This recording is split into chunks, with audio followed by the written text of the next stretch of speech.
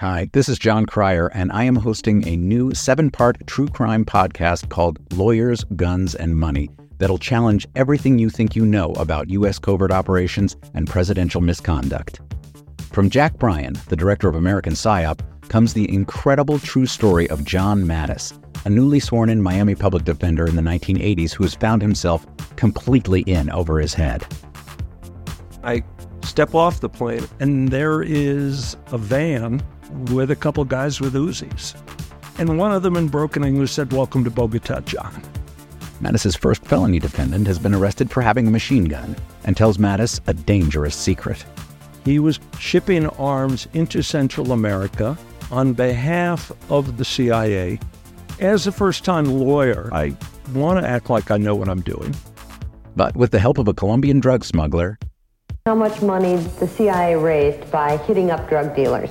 A lot of money, millions of dollars. An Alabama mercenary, they were prepared to die to the last man. I saw this in them. I saw the fire in their eyes. And they made me their war chief. And a newly elected senator, John Kerry. We are looking at allegations of drug running, gun smuggling, conspiracy to commit murder and murder itself. He'll fight to free his client. The judge said, "Show me in a courtroom how we were at war." Expose an illegal war being run by the White House. I mean, I wanted him involved, but I didn't want to be on record as doing it. And somehow stay alive in the process. I just escaped a kidnapping by the CIA in Costa Rica. This is Lawyers, Guns, and Money. So you have a man in an Armani suit standing on the bow of a boat with a rocket launcher and says, "If I lose sight of you, I will launch. You will be vaporized." Available everywhere starting October 29th, or get it ad-free and early starting October 22nd at lawyersgunsandmoney.supercast.com. There you'll find bonus episodes along with exclusive content. Subscribe now. They Might Be Giants have been on the road for too long. And They Might Be Giants aren't even sorry. Not even sorry. And audiences like the shows too much. And now They Might Be Giants are playing their breakthrough album, Flood. All of it. And they still have time for other songs. They're fooling around. Who can stop They Might Be Giants and their liberal rock agenda? Who? No one. This ad was paid for with somebody else's money. Hey Mueller junkies, thanks to Skillshare for supporting Mueller, She Wrote this week. Skillshare is offering Mueller, She Wrote listeners 2 months of unlimited access to over 20,000 classes for just 99 cents. To sign up, go to Skillshare.com/AG. That's Skillshare.com/AG to get 2 months of unlimited access of over 20,000 classes for just 99 cents.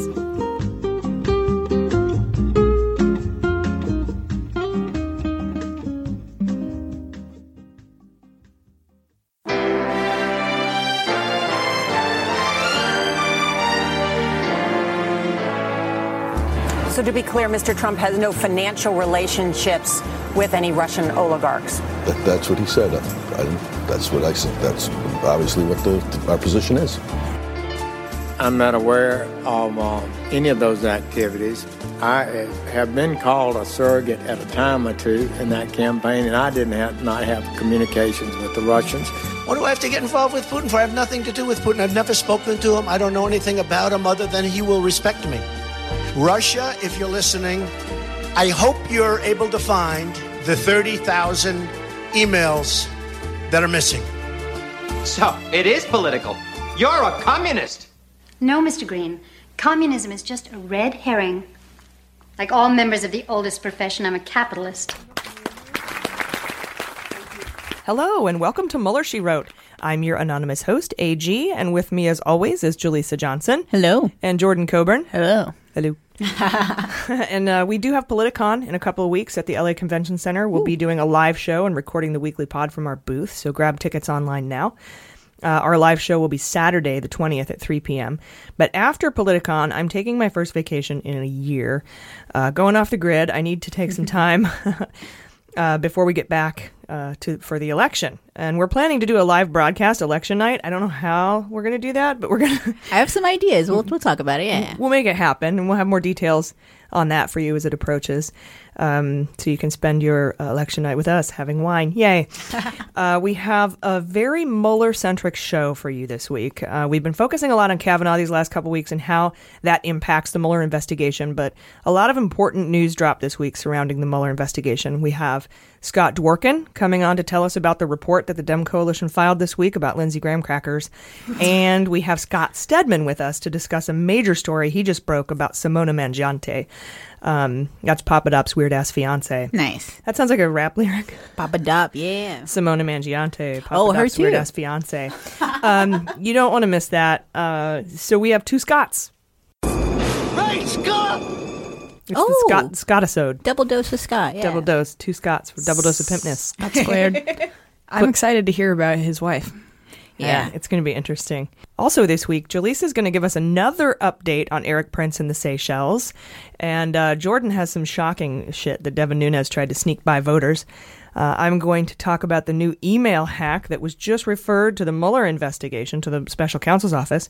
But before we get to the news, we have a hilarious correction from our Brexit minisode, I think.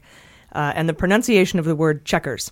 Yeah. We sat around like douchebags and tried to make it super French. I think I win the douchebag award on that one. I like it, though. I said chaker. Yeah. And then I asked you to spell it, and you had the French thing in my head. So when you spelled it, I was like, yeah, I guess that's Shakira. Exactly. Shakira. So it's just pronounced checkers. So there you go. Yeah. It's so fitting that we were douches. We're overanalyzing Le it. douche. Le douche about... Well, that's a shower in France. It's a little different. Yeah, it is. Avec Yeah. un douche. No, that's true. Yeah, it's just a shower. Yeah. For them. Yeah. That's my basic French. And I never took French, but I know it. Le douche des vagines, I think is what it's called. Twat showers. I forget how you say vagina in French. They didn't teach you that in high school, surprisingly. I wonder why. Yeah. We have a lot of news to get to this week, you guys. Let's just get into it with just the facts. So Sunday, we found something out about Devin Nunes that could seriously hurt his chances against Andrew Jans if the voters find out about it in their district House race. And Jordan will have the details about her ex-boyfriend later in the show. You guys broke up, right? Oh, yeah, we're done. Cool. Good for you, man. Yeah, man. Way to walk away. Thank you. Also, it was hard. Yeah, I bet it was. Also Sunday, the New York Times dropped a story about migrant children being moved under cover of darkness to a Texas tent city from Kansas.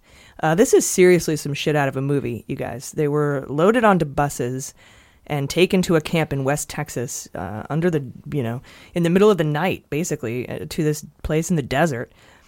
Prior to Trump, most migrant kids were housed in private foster homes or shelters with two to three of them to a room, and they got formal schooling and nutritious meals along with regular visits with legal representation, people who are assigned to their cases. Now they're being bussed in the middle of the night to beige tents, 20 to a room, no school, and limited access to legal services. The feds are now detaining about 13,000 of these children, 5 times as many as the year before on average, so don't pull that Obama did this shit with me. They're being detained for an average of 60 days. Several shelter workers say that these moves are carried out late at night to avoid escape attempts. What? And that just sounds chilling. And these kids are given little to no notice of the moves because to avoid escape attempts. Again, these kids wear belts with their phone numbers stitched on them of their emergency contacts. This shit is happening. How is this not a concentration camp by all measures? It seems to look like an internment camp to me. If you Google it, it just says it's a camp where you keep people of a certain group, or ethnicity, or color, and you just hold them for political reasons. Yeah, just like summer camp. Yeah, just like summer camp. Yeah, so this is really gross, and it's still happening. We need to keep remembering that because it's not going away. It's getting worse. Monday, a Politico reporter spotted Manafort's lawyers, Richard Westling and Tom Zenley. Mm-hmm. They were outside talking to Andrew Weissman, one of Mueller's lead prosecutors, and they were outside the special counsel's office in downtown D.C. Manafort was apparently inside meeting with prosecutors after he pleaded guilty and signed a cooperation agreement for full cooperation, by the way. Sentencing for Manafort is not yet scheduled. But there's a joint written report from both sides that is due to the court November 16th. By November 16th. They usually turn it in on the day it's due. And I think that might give us a glimpse into when we can expect the collusion indictments to drop. And then Manafort, his sentencing can be scheduled. And yeah. In either case, Manafort is fucked. All right. That was pretty good. Yeah, I'm Pretty so good. flat. You wavered a little. Yeah. You went sharp, actually. I am no singer, but I'm just glad to be a part of the group, guys. I'm like the Ringo or the Jermaine. That's cool with me. We'll have a movie called Pitch Imperfect. We're going to go on tour. I love it. It's going to be a cappella. I am human. Well, some humans can sing really well. At least they know we're not using auto-tune or something. That's true, yeah. It'd be really funny to drop that in one episode and edit T-Pain. Oh my God. Someday, guys. Shorty fucked. That's beautiful. All right. Also Monday, Politico reported that Roger Stone associate Credico will plead the Fifth in response to the Senate's subpoena for testimony and documents. Credico is the comedian radio show host with the dog in a bag that needs, he's that guy. He's that kind of weird guy. And I was making fun of him, but people were like, no, he's really funny. And I'm like, I don't know. Quit calling him a comedian. It's bad for comedians. But I don't know. I thought he was weird. Well, he's going to plead the Fifth. And pleading the Fifth means that what you say, you're not going to say something because it will incriminate you. So much for his assertion that he's just this innocent guy. We'll see if they offer him immunity to get the goods on Stone. I can't imagine they give a shit about Credico unless he was more than just a go-between for Assange and Stone. And even then, they're really just going after Stone. I don't know. What do you guys think? I don't think they'll... Yeah, they just want Stone. I think they'll give him immunity. Yeah. Yeah, I was hoping Stone would be at a Politicon this year, but Carter Page will. So, Yeah, I know. I'm trying to get him on the show. Do you think he's seeking immunity? I don't know. He's such a weird dude that it's kind of hard to tell what he's thinking. Mm-hmm. And, I don't want to pass judgment. Maybe something real bad happened to him and he needs the emotional support animal and he's got like a lot of anxiety. Mm-hmm. I totally get that. But I don't know what he did to help Trump collude with Russia. Right. And if it's substantial, he should be held accountable. But also, I don't think he's important enough. I think Stone is who they're after. Yeah. So I think, if it were me, I'd grant him immunity to roll Stone. Mm-hmm. Rolling Stone. It's fun seeing all the different ways people who are guilty try to get out of, giving testimony. Yeah. You've got Miller holding himself in contempt. Miller. Yeah, you hold yourself in contempt. I hold myself in contempt. Mm-hmm. We got threaten the legitimacy of literally everything in the universe that's ever existed. Oh, yeah. Mifsud dying to avoid... No, I'm sorry. I was going to say, killing himself, who knows? Hiding. Oh, sorry. Yeah. We don't know that yet. That's conjecture. Right. True, yes, that part is. Oh, we're showing just the facts. I forgot. Yeah. Yeah. And I always forget that, everyone who's listening right now, for some reason, it's in my mind that you've heard and remember everything we've said for the last year, and that can't be the case. So if we skip past something, it doesn't make sense. Shoot us an email, hello@Mueller, she wrote. Say, what the F are you talking about? Yeah. And we'll see if we can clarify it for you. I.e., Nunes is not my real ex-boyfriend. Correct. Oh, yes. Right. That didn't really happen. Then Tuesday, and that sounded like I was being facetious. I wasn't. It actually didn't happen. Oh, yeah. Tuesday, the Wall Street Journal reported that Trump actually directed legal action to enforce the Stormy Daniels hush agreement. According to reports, Trump personally instructed Cohen to seek a restraining order against Stormy back in February when he heard she was going to give the media interviews about the affair. Trump told Cohen to speak to his sons, Don Jr. and Nosferatu, about the legal response efforts. The Trump org has previously denied involvement in the hush agreement, and we'll see what Avenatti does with this in terms of maybe filing a civil suit against the Trump org, so we can put some beans on it. Oh, yeah. He'll be at Politicon, too. Will he? Headlining with Kathy Griffin.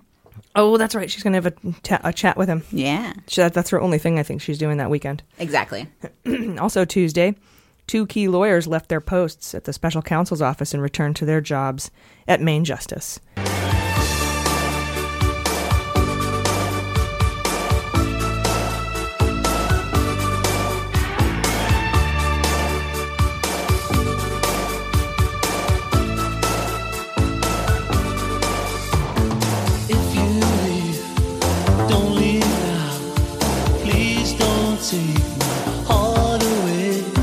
So Brandon Von Grack and Kyle Freeney, two of the key lawyers that worked on the Manafort case, are going back to their prior posts, according to a rare statement from Mueller spokesman Peter Carr.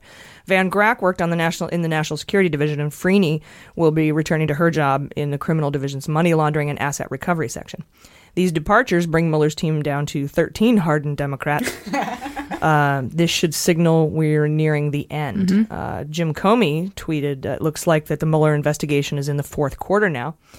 So we're in a critical phase. With the meeting of Manafort and Mueller on Monday, there are several reports that will be due in quick succession from both Mueller and federal prosecutors just after the midterms as they move to sentence Manafort, Flynn, and Cohen, which is now the SDNY case, Southern District of New York. I agree with the experts that this is winding down now because a staffing change, if they were just changing staff, that would be detrimental to knowledge and momentum at this point.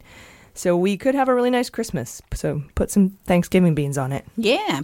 Then Tuesday, a pretty weird but pretty big story came out about a never-Trumper who was hacked, whose emails were hacked, and how that incident has now been referred to Robert Mueller's team. And I'll go over that a bit later in the show. Also on Tuesday, that giant story in the New York Times about Trump's lifelong family tax schemes came out. And this report was amazing, you guys. I don't know if you read it or if you saw any of the news on it. Oh, yeah. But some of the tricks that they pulled to avoid paying estate tax, inheritance tax, regular tax. Black tax. All told, they avoided like $412 million in taxes. They were sneaky. I heard about the poker chips or the gambling chip scheme. Yeah, basically what happened was Trump had a bill due at one of his Atlantic City casinos, his quarterly taxes, I think, and he didn't have enough money to pay it.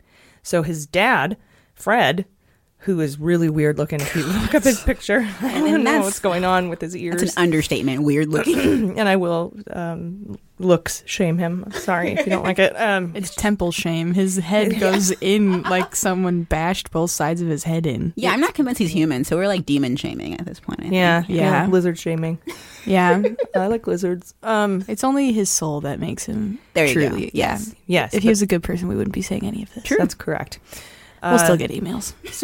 So basically what he did was he sent a guy into the casino to buy 3.15 million in chips and just walked out of the casino with them. Several times, yeah. Didn't gamble at all. And then send another guy back to do 250 or 350 or something like that. Yeah. A 3.5 million all told. So that he could get that infusion of cash from his dad, tax-free, to pay this business expense. Well, you can't print money, but you can print chips. You sure can. And then I'm not big on like money stuff, so when I heard this, it did sound really sketchy. But like, is there a way for you to break down in layman's terms, like by how did he funnel it? Like by taking the money and making it into chips, there's like a law that says you don't tax that kind of transaction. Is that how it works? Oh no, he needed $3 million, and so in order to give the casino $3 million, he basically walked in with cash, bought $3 million worth. It'd be like buying $3 million worth of drinks at the bar. Got it. But you could never drink that many drinks, but you can buy that many chips, and then not using the chips to gamble, blocking out. Yeah. And keeping them. That's a way of handing $3 million, $3.5 million over to the casino in profits. Now, you would have to pay taxes on the profits, but you didn't have to pay taxes on the gift. And that's probably a higher tax too, yeah. Oh, way higher. Yeah, it's I think 55%. Yeah. Capital gains tax. Because you only get one gift per. Anyway, it's tax. But that was a way that another sneaky thing they did. The worst thing, I think, the thing that really F's over taxpayers and regular people is that they were laundering money by opening a company, like a shell company, and they would buy, like, let's say a boiler for the building at like $10,000. They would say they paid $50,000 for it, and they would just pocket that $40,000. So what they were doing was they were inflating the cost of these things for the buildings, and then they were using those padded receipts to justify raising the rent on the tenants in rent-controlled apartments. Wow. So they were falsifying things to raise regular people's rent. Claiming they had done more to it, but they really just took the money and pocketed it. Yeah. And they were pocketing that additional cash. And I'm sure to them, this was no big deal. Like, I feel like this was just like business as usual. But I love the fact that it's coming out now while he's still alive, because there's a chance that he might actually go down for it. But this was his whole career, right? This is what they did, his whole life, his dad's career. Yeah, and a lot of this is past the statute of limitations. But I think the important part here is that Trump ran on the fact that he was a self-made millionaire, billionaire. And he's not. He was given a salary of $200,000 by the time he was 2 years old. He was a millionaire by the time he was 8. He didn't take a small $1 million loan that he parlayed into $10 billion from his father. He was given, him and his siblings were given $1 billion over their lives from their father. And he was funneling it to them in a way where he didn't have to pay taxes. They didn't have to pay inheritance taxes, gift taxes. etc. So many loopholes. And they conned you and me and all the American people out of $412 million, $500 million almost. Yeah. And Trump supporters are going to be fine with it. The way Trump supporters see it is, yeah, see, he, he's smart. We like him for tricking the man. We like him for bucking the system. We support him for being a smart, savvy businessman. It's true. I've heard it. Yeah. It's unbelievable. Yeah, but like, how it's do your they just, money? Exactly. How do you just gloss over the fact that it's to fuck you? Well, they're a-holes. If they were in that position too, they would cheat their neighbor. That, and people that usually do that, they're also just not good people in other areas. So I assume that their racism probably is deeper than their concern for money and tax laws. And, they're just like, this is our guy. So whatever he did, it's already done. Yeah. And something else. Sorry, go ahead. Sorry, I was just going to say, from the article, that's crazy to see. So you talked about how Trump was a salaried employee by the age of 3, making $200,000 or something. And then then reading on to learn that his dad would do other things, like pay him as a consultant, as a landlord, as a property manager. Oh yeah, that must feel weird as a kid to That's be exploited for finance, like That's financial gain Barron. like that. Yeah, it's really must have happened to Fred. So I mean, it's just something that kind of shitness is something you hand down. From generation to generation. It's true. And that's why we don't like people who go to Georgetown Prep. This week, in Republicans Say the Dumbest Things, late Tuesday, Trump lamented, woe are the very young men in America, because it's such a scary time for young men in America. Yeah, tell that to Brock Turner. I hope that guys...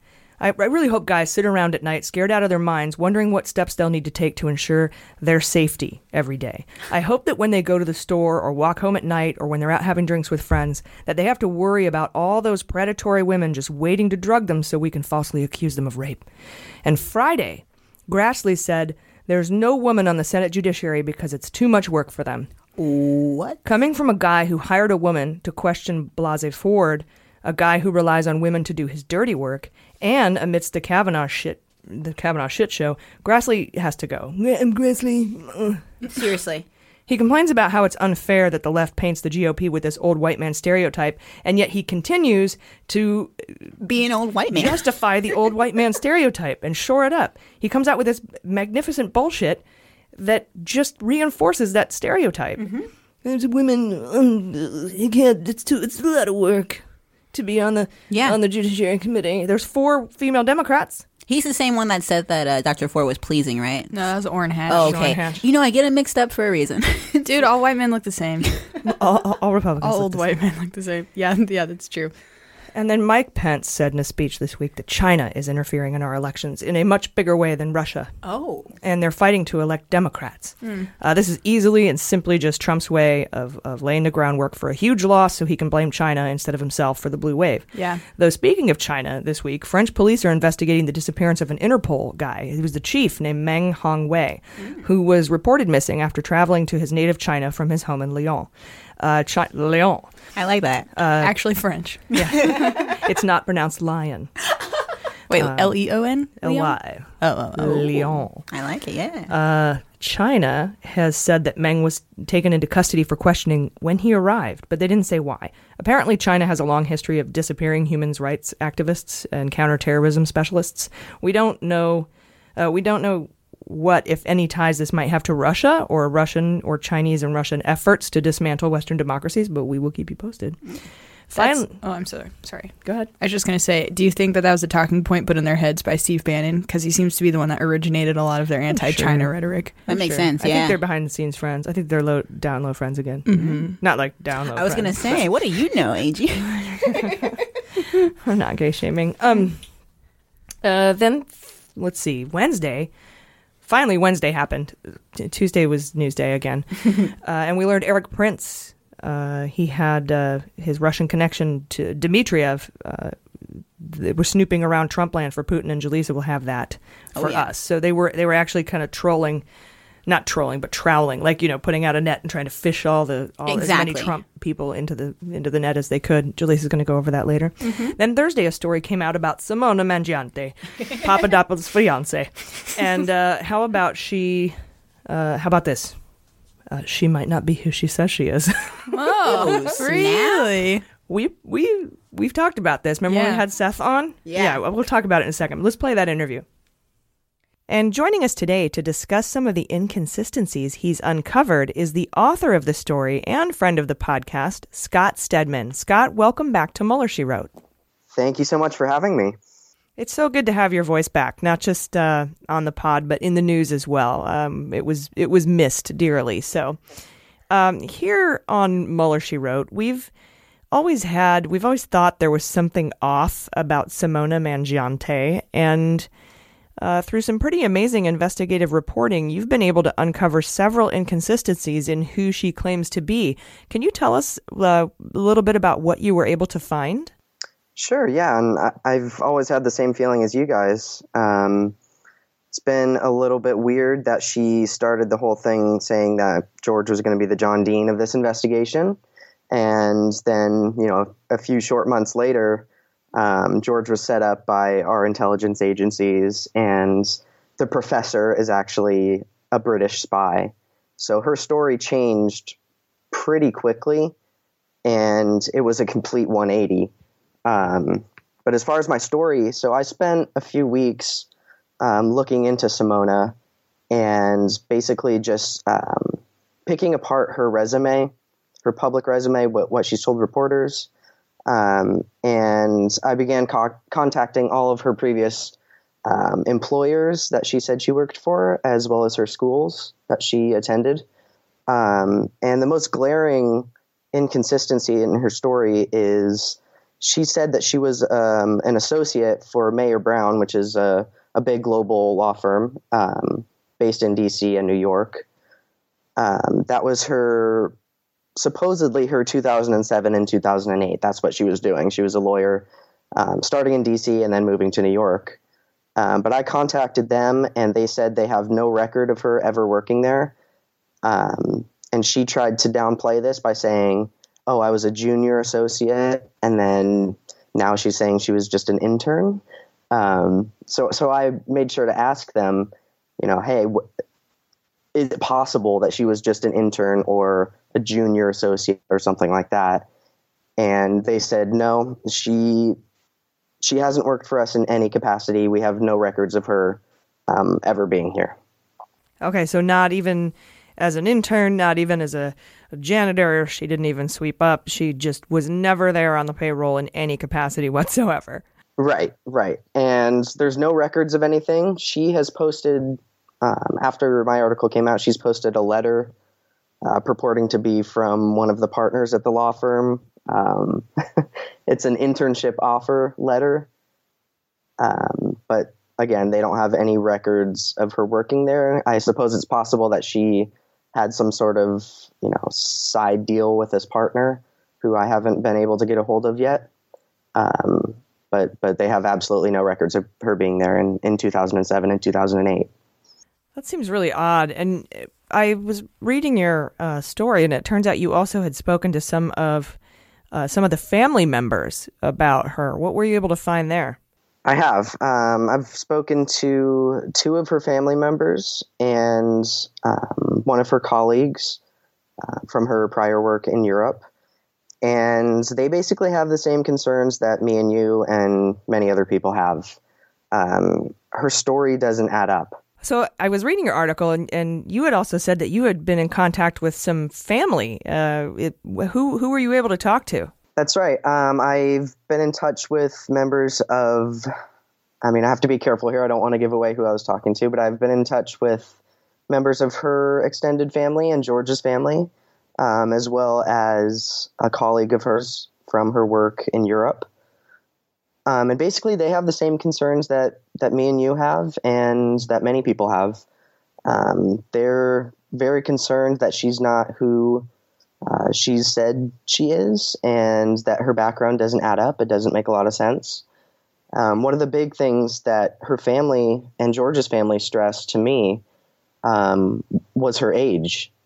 When they first met, George and Simona, she was telling George's family, and even George, according to these family members, that she was 30 years old. And there's been a few articles about that. She says she's 30. Her profile for the European Parliament where she works said she was born in 1984, which make her 34, but her actual age is 37, and she'll be 38 in a couple of months. So basically that makes, a 7-year gap of a big question mark. And she doesn't really pop up onto the radar anywhere until 2009. So we have the first 20-something plus years of her life where we don't know where she is. We don't know where she grew up, where she went to school. And it's just a big question mark. So they have the same concerns that we do. Do you have any theories about why this is, why there's just such this big mystery? I mean, a big part of Jesus's life was missing too.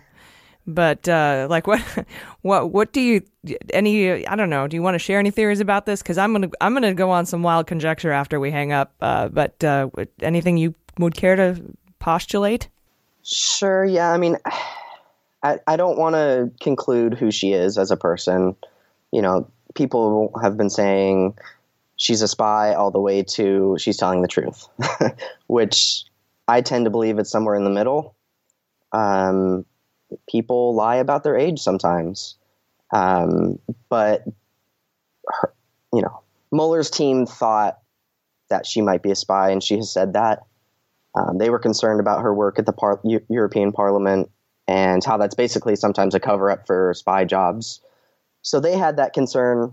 The public has that concern, and her background doesn't add up. So you can draw what you want from that, but there's a lot of inconsistencies in her story, and friends are concerned, family are concerned, and the public is concerned.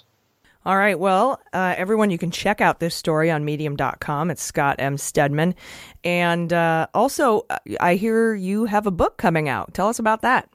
I do have a book. I just finished that contract this morning. It's with Skyhorse Publishing in Manhattan, and it's going to be a compilation of my stories as well as new and original reporting and kind of a peek behind the curtain as to how I did it, still in college for most of my reporting career, and how the stories fit into the bigger picture. I don't know. I think you're a spy. I think you're lying about your age. I wouldn't tell you if I was.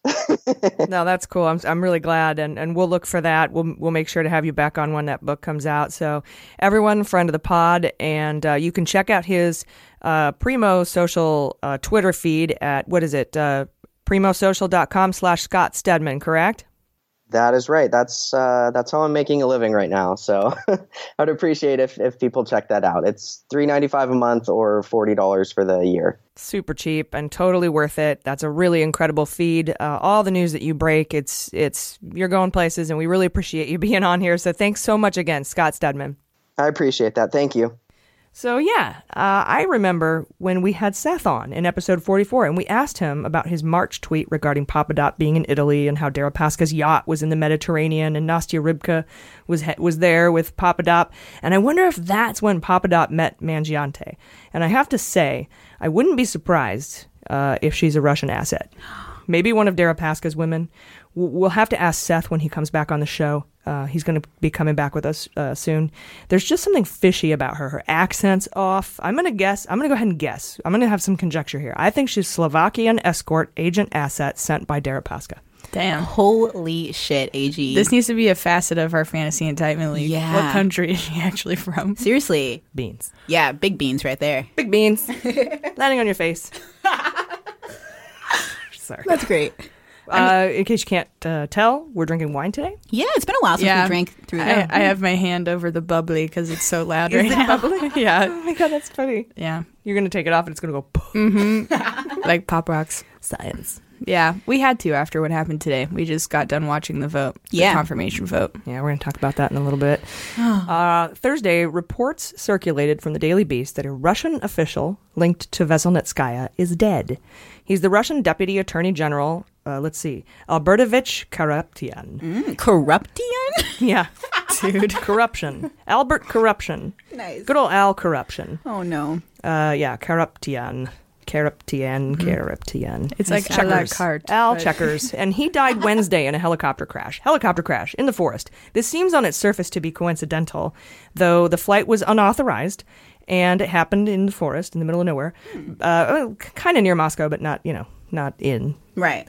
And both he and Veselnitskaya are the ones who drafted a signed letter from the Kremlin refusing to help the U.S. in its case against the death of Magnitsky. I highly recommend you check out our episode about Magnitsky. I think it's episode 2.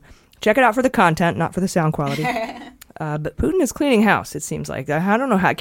We'll put together a comprehensive list of how many Russians have died. Seriously, yeah, and how related to this and the dossier and Magnitsky. It's and the interference. He's cleaning house. Anybody who knows about it, they're disappearing. Takes down planes, and we already know he kills civilians, like regular people. Of course, he would shoot down a helicopter. That's nothing for him. Yeah. Someone came up to me, and then they had misread the headline, and they're like, "Oh my God, Veselnitskaya is dead." I was like, "What?" Yeah. But then that's still fucking crazy, obviously. Clickbait. Yeah. They do that. Mm-hmm, absolutely. They're like, Veselnitskaya and the word dead are in bold. Yeah. And then it's like, fine print, a friend of Veselnitskaya Totally, they worked totally on a do report that. that she did is dead. Yeah. I was like, I bet they fell from a top floor of a building. But they switched it up this fell time. down over and over again and hurt their neck real bad. Yeah. So it broke. Yeah. Why do you think he's aside from clearing house, I guess, that seems like a really close person to the center. I mean, I guess that's why you don't want anybody who was involved in your dirty work to be able to say that there was dirty work. Yeah. Yeah. Damn, I think it would get you loyalty. So, if I send out a hitman to kill somebody, then I would probably have that hitman killed too. Mm-hmm. Not that I would. I've seen that with with Please don't. drug cartels. Oh, we're in trouble now. Yeah, the closer you get to the king, you're not safer. Yeah, no. And if you're asked to do dirty work for Putin, you shouldn't expect to be alive for long. Mifsud is missing. Mm-hmm. Yeah, I guess you're kind of fucked either way if you say yes or no. You don't have a choice. They're usually desperate. Mm-hmm. You don't have a choice, and you have a better chance of living if you do his bidding. But he's no witnesses. Yeah. Rest you gotta in peace. hide. Anybody who did shitty work, that still sucks. Yeah, anybody who could testify against him. I mean, and just to be safe, if he actually sent this guy out to do all this, corrupt bullshit, and then somehow the Americans got a hold of him, his private jet landed in Newark, and we arrested him, and brought him in. Putin doesn't want to take that chance because this guy could talk. Exactly. Yeah. So that'd be fun to do a mini-sode maybe one day on how culpable we think these people are morally. Totally. Under a sort of Putin-like regime. Mm-hmm. Like the one we're under? Okay. Yeah. On Friday, Senator Collins made her big speech, which was just a 45-minute long hand job for Kavanaugh. And I'll talk more about that in a second. But Jen Psaki, a former White House communications director, tweeted out, quote, "Who wants to run for Senate in Maine? There will be an army of supporters with you," unquote. And Susan Rice, Obama's national security advisor and UN ambassador, replied, "Me." Yeah. I heard she backed out, though. What's the case? What's the deal? I didn't think she backed out. Okay. I thought she said, we're... I hope so. I hope an announcement. I hope she's still in. Yeah. Well, Dan Pfeiffer said, "Do it soon. Timing is everything." Exactly. And he's right. Yeah. That's why Obama won. It was that right time, right place, zeitgeist movement. Yes. And that's why when we asked him who's going to win the Dem nomination in 2020, he's like, "I can't tell you that right now. There's no way to know because someone will have a moment and you won't know who has their moment until the moment happens." Exactly. Yeah. And especially till the midterms happen because there's some people that are on fire right now. Oh, yeah. Beto. Hashtag Beto. I'm going to make a wine pouring sound. Ready? Yeah, let's do it. Sounded like I was peeing. Someone's going to love that. I didn't. It'll be like a ASMR. Exactly. Yeah. Just pouring wine everywhere. Get some pickles. And you guys have literally had half a glass, so if I'm acting weird, it's because I'm really trying to block out some of the shit that happened this week. So I do apologize for that, but not really. So yeah, go Susan Rice. In related news, remember the ethics complaint that the Dem Coalition filed against Kavanaugh, Scott Dworkin, about a month ago? We talked about it on the pod, and how it would be Merrick Garland who would be ironically reviewing that complaint. And Jordan and I wondered if he would have to recuse himself. Here, take a listen.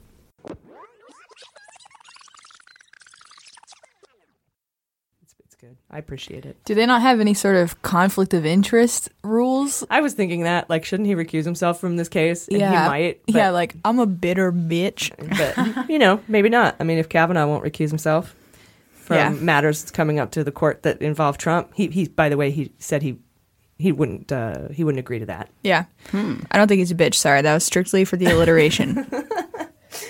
Well, guys, breaking news today, Saturday, from BuzzFeed, and I got a message from Scott Dworkin saying Garland is recusing himself. Oh, nice. High five, Jordan. Beans come true. Yeah. Woo. Beans. I spoke to Scott Dworkin about it, who said it's a sign that this complaint is being taken seriously and that it can apparently carry through despite his confirmation, Kavanaugh's confirmation. So Damn. we'll keep some beans on that. Hell yeah. Keep beans on your eyes. I don't know.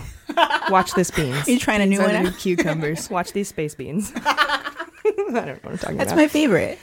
All right. And speaking of fighting the confirmation, Kavanaugh was confirmed by the Senate after Senator Collins abandoned her constituency and spent 45 minutes on the Senate floor re-traumatizing millions of women, basically.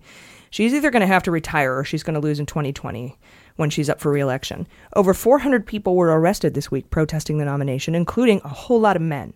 And my pussy hat's off to you for being amazing allies. We need you, and we thank you for the support. A dipshit Republican was asked on CNN what he would tell his daughter if she told him that this happened to her and that she had 20 corroborating witnesses that the police refused to talk to. And he actually said that if his daughter had 4 friends that couldn't corroborate her story, he'd ask her to think twice about her accusation. Oh, so he can go fuck himself, basically. So that's what we're up against, you guys. So his own daughter.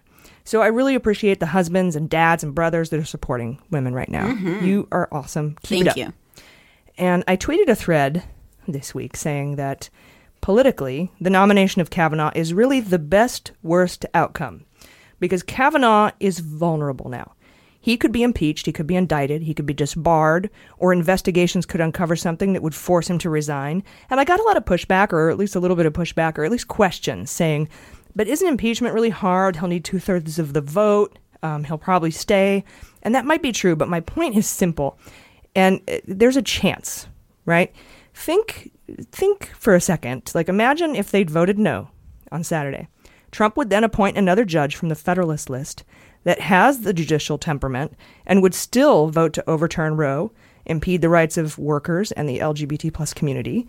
And any of those judges from that list would find in favor of Gamble in Gamble v. U.S., as would I, because he served time, and you shouldn't have to serve time twice for the same crime. And none of those judges would be impeachable or indictable or touchable. They'd be untouchable. Oh, yeah. They'd likely have nothing to investigate, and that person would be there for the next 30 years, and there would be nothing we could do about it. But with Kavanaugh, there's at least a small chance that we can remove him. And a 2% chance is better than a 0% chance. Mm-hmm. So, how do we remove him? Well, first we get the Dems to investigate his past. We get them to investigate the obstruction of the FBI investigation perpetrated by the White House. But we can't even begin to investigate if the Dems don't take back the gavels next month. So we have to vote. Mm-hmm. There is no other way to do this, especially women. There are more of us, and we get shit done. And young people, this judge, Kavanaugh, will affect your rights on labor, LGBTQ plus rights, women's health care rights, and reproductive rights. And this will be nearly for your entire reproductive life. So vote. And further, now that they've got their nominee, the Republicans will be more content. They're going to sit on their hands, hopefully, in November. More of them will stay at home. And so it's like they've pulled their goalie, and all we have to do is show up for the power play and vote them all the fuck out. Hell yeah. And we have to fight fire with fire. And I saw on Twitter an independent man. Sounds funny. Oh, independent. He's registered independent. Strong independent man. I finally found an independent man. No, it says a registered independent guy named Evan McMullen. He said, quote, increasingly, I hear Dems say they must fight fire with fire and abandon norms and decency like Republican leaders in order to win. But this eye for an eye mentality will only do more damage. United Americans on the high road offers a much greater field of fire, and unquote, to which I say bullshit. When Dems fight fire with fire, we mean to fight hard but fight fair. We need to grow a spine and fight. Yeah. We fight fire with fire. When we say that, we mean we need to draw fair districts for voting. We need to form PACs for large voting blocks like veterans. We need to remove barriers to voting. We need to stack the courts. We need to expand the SCOTUS by a couple of seats so it's more representative of the electorate. And when Republicans fight fire with fire, they beat their wives, host racist KKK rallies, collude with Russia to cheat, pass voter suppression laws, fund themselves with dark foreign money, and nominate assholes to the SCOTUS. So no one on the left wants to abandon decency.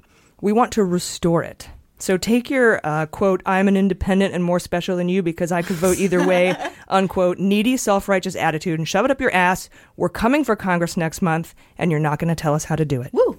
I love that. You know what it makes me think, too, when you say Democrats fight fire with fire? It sounds like you're saying fight passion with passion. Like, I feel like even though you're right about the Republicans having a different kind of fire, they fight dirtier. I think, like you said, don't let go of decency. Just be passionate. Like, if you care about these things, then prove it. Yeah, my point is, when Dems fight dirty, we don't rape people. We work within the rules to install a decent democracy. Or if we do harass someone, they step down. Al Franken. I feel like it's just weird that I don't think we harassed him. Oh, no, we didn't harass him, but he when has you his history. Yeah. It's like exactly. At least we uphold our values. That's something. Mm-hmm. Yeah, but we do need to fight. Yeah, I mean, I think the Democrats are really divided on this and just liberals in general. I was watching an episode of Bill Maher the other day that Michael Moore was on, and he got into it with a female journalist. I forget what her name was. And basically she was saying, no, this is absurd. I imagine taking sort of the same view that person was. And Michael Moore, obviously in a very, very Moore-esque fashion, is like, no, fuck that. We need to get dirty. We need to do, we need to win. Yeah, I mean, he didn't say dirty, but he said, I just want to win. And some people took that as like, oh, you want to play dirty. But I think he just means let's just be smart. Like, let's stop talking and do something. Don't cheat. Just be smart. Don't cheat. Yeah, but if being super passionate and like flailing your arms up and being fucking crazy, whatever. Apparently that's what people want to hear right now because the stakes, I think, are really high and people are really scared. So someone that's going to, very trepidatiously sort of be like, we're running. It's like, no. Run with like all everyone. Your might. Mm-hmm. Yeah. No, we're not going to. Yeah. No. Mm-mm. Yeah, and I'm not. So again, no dirty ads, no BS. Mm-mm. We're not going to take dark money donations from the NRA or religious hypocrites. Groups who aren't supposed to donate. But put together some super PACs. Mm-hmm. Take that big money. Use it. Yeah. I don't think there's anything wrong with that. Keep speaking out. Keep showing up. Like that. Yeah, so. Protests are huge right now for the left. I mean, I guess the Nazis are kind of picking on the bandwagon too, but I haven't seen them out like they were last year. Not recently, yeah. At least not in big spectacles. Mm-hmm. I think there was a big women's march on January 19th this year. We'll have to check it out Nice. in D.C. Anyway, we'll be right back. Hey Mueller Junkies, today's episode is brought to us by Skillshare, an online learning platform with over 20,000 classes in design, technology, and business, whatever you need. So I'm a strong, firm believer in lifelong learning. We all need to be. Like, I finished my PhD, I'm not going to go back for another PhD, but I need to keep my skills up, right? Especially with the speed at which our technology develops, I need to stay relevant.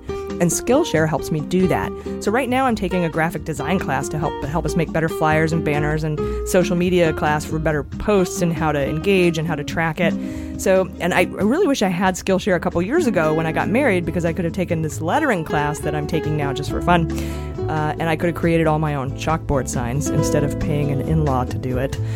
So whether you're like me, constantly wanting to keep your skills up to date, or whether you want to acquire a whole new talent, head to Skillshare.com/AG and get 2 months of unlimited access to 20,000 classes for just 99 cents. This is a special offer for Mueller Junkies using Skillshare.com/AG. Again, that is 2 whole months of unlimited access by going to Skillshare.com/AG. You'll be glad you did. All right, welcome back. Hot notes. All right, time for hot notes. Today, Jordan is going to dish about her ex-boyfriend Nunez, but first, Jaleesa has yet another update on Eric Prince and the meeting in the Seychelles and Dmitriev. Jaleesa, I guess more emails came out? Oh, yeah. I'm so happy about this because, like, the butthurt emails thing was, like, so big that, like, I love how there's a never-ending emails on the right side. Explain the butthurt emails because... the Hillary, the butthurt email, sorry.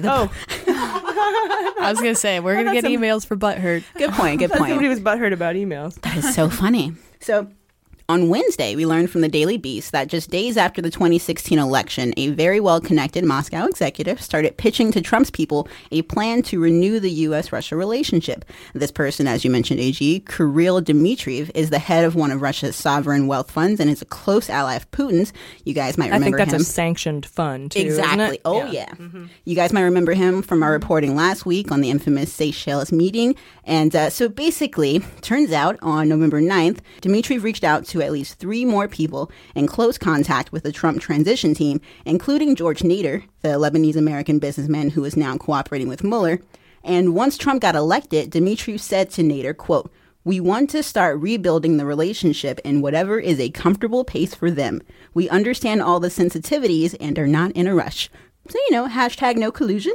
And then he went on to say, quote, "I am at their disposal to discuss things anytime as I think that we can be helpful in guiding this relationship, understanding each side's well." And then he sent like a love song. He sent a smiley face. I think we can be helpful in guiding this relationship.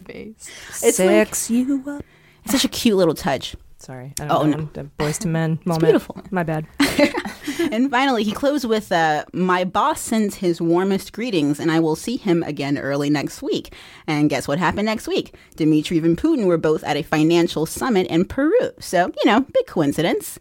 And then the Daily Beast claims that it's unclear from the communications whether or not Dmitry was representing himself as the CEO of the Russian Direct Investment Fund or if he was doing it on behalf of Putin. Oh, dude, come on. It's a big but, yeah. Everybody who's an oligarch, state-sponsored oligarch, is representing the Kremlin. Absolutely. Absolutely everybody. Yes. And basically, when you say, "I'll see my boss next week," and you show up with Putin, I'm guessing that's the guy you were talking about. Yeah. So, yeah, go ahead. No, I was just going to say they totally all have agree. guns to their heads. Yeah. Yeah. And also, according to these communications, 3 people who either know Dmitriev or have worked with him said that he has been in close contact with Putin and at times refers to him as his boss. So, there's that. Not to mention that by Russian law, Putin is in charge of appointing the CEO and supervisory board of the RDIF. So maybe hashtag some collusion. Well, now, if we start a Russian death pool, Dmitriev's going to be my number one. Totally. That'll be a separate league. He's going to fall down 6 times tomorrow. And, well, guess how many times they fall. I'm sorry. That's awful. Yeah, that was morbid. How many floors did he fall down?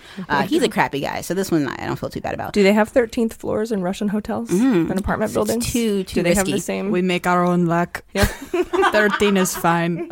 That's beautiful. In Mother Russia, floor kills you. Oh, my goodness.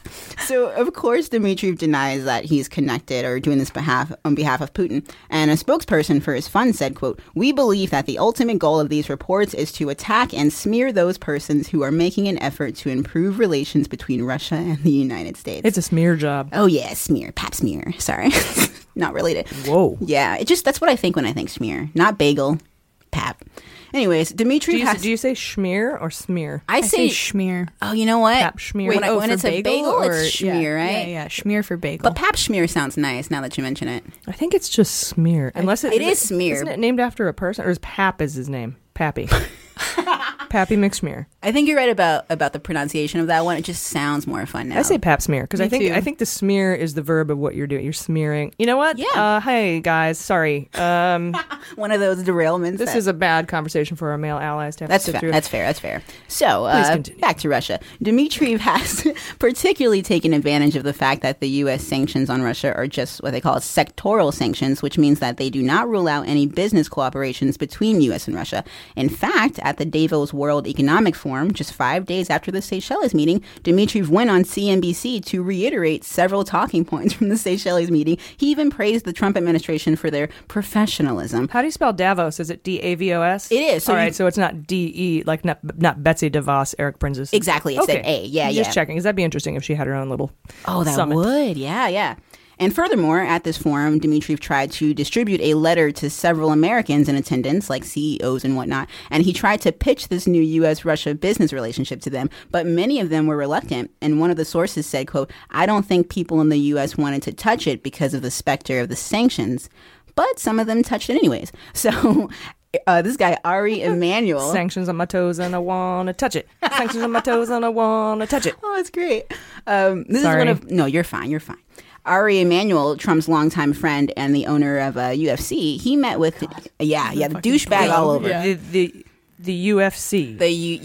What's it called? The Ultimate Fighting Championship? Absolutely. This is the guy. This is the main guy. The one Jon Favreau wanted to win on Friends? Yep.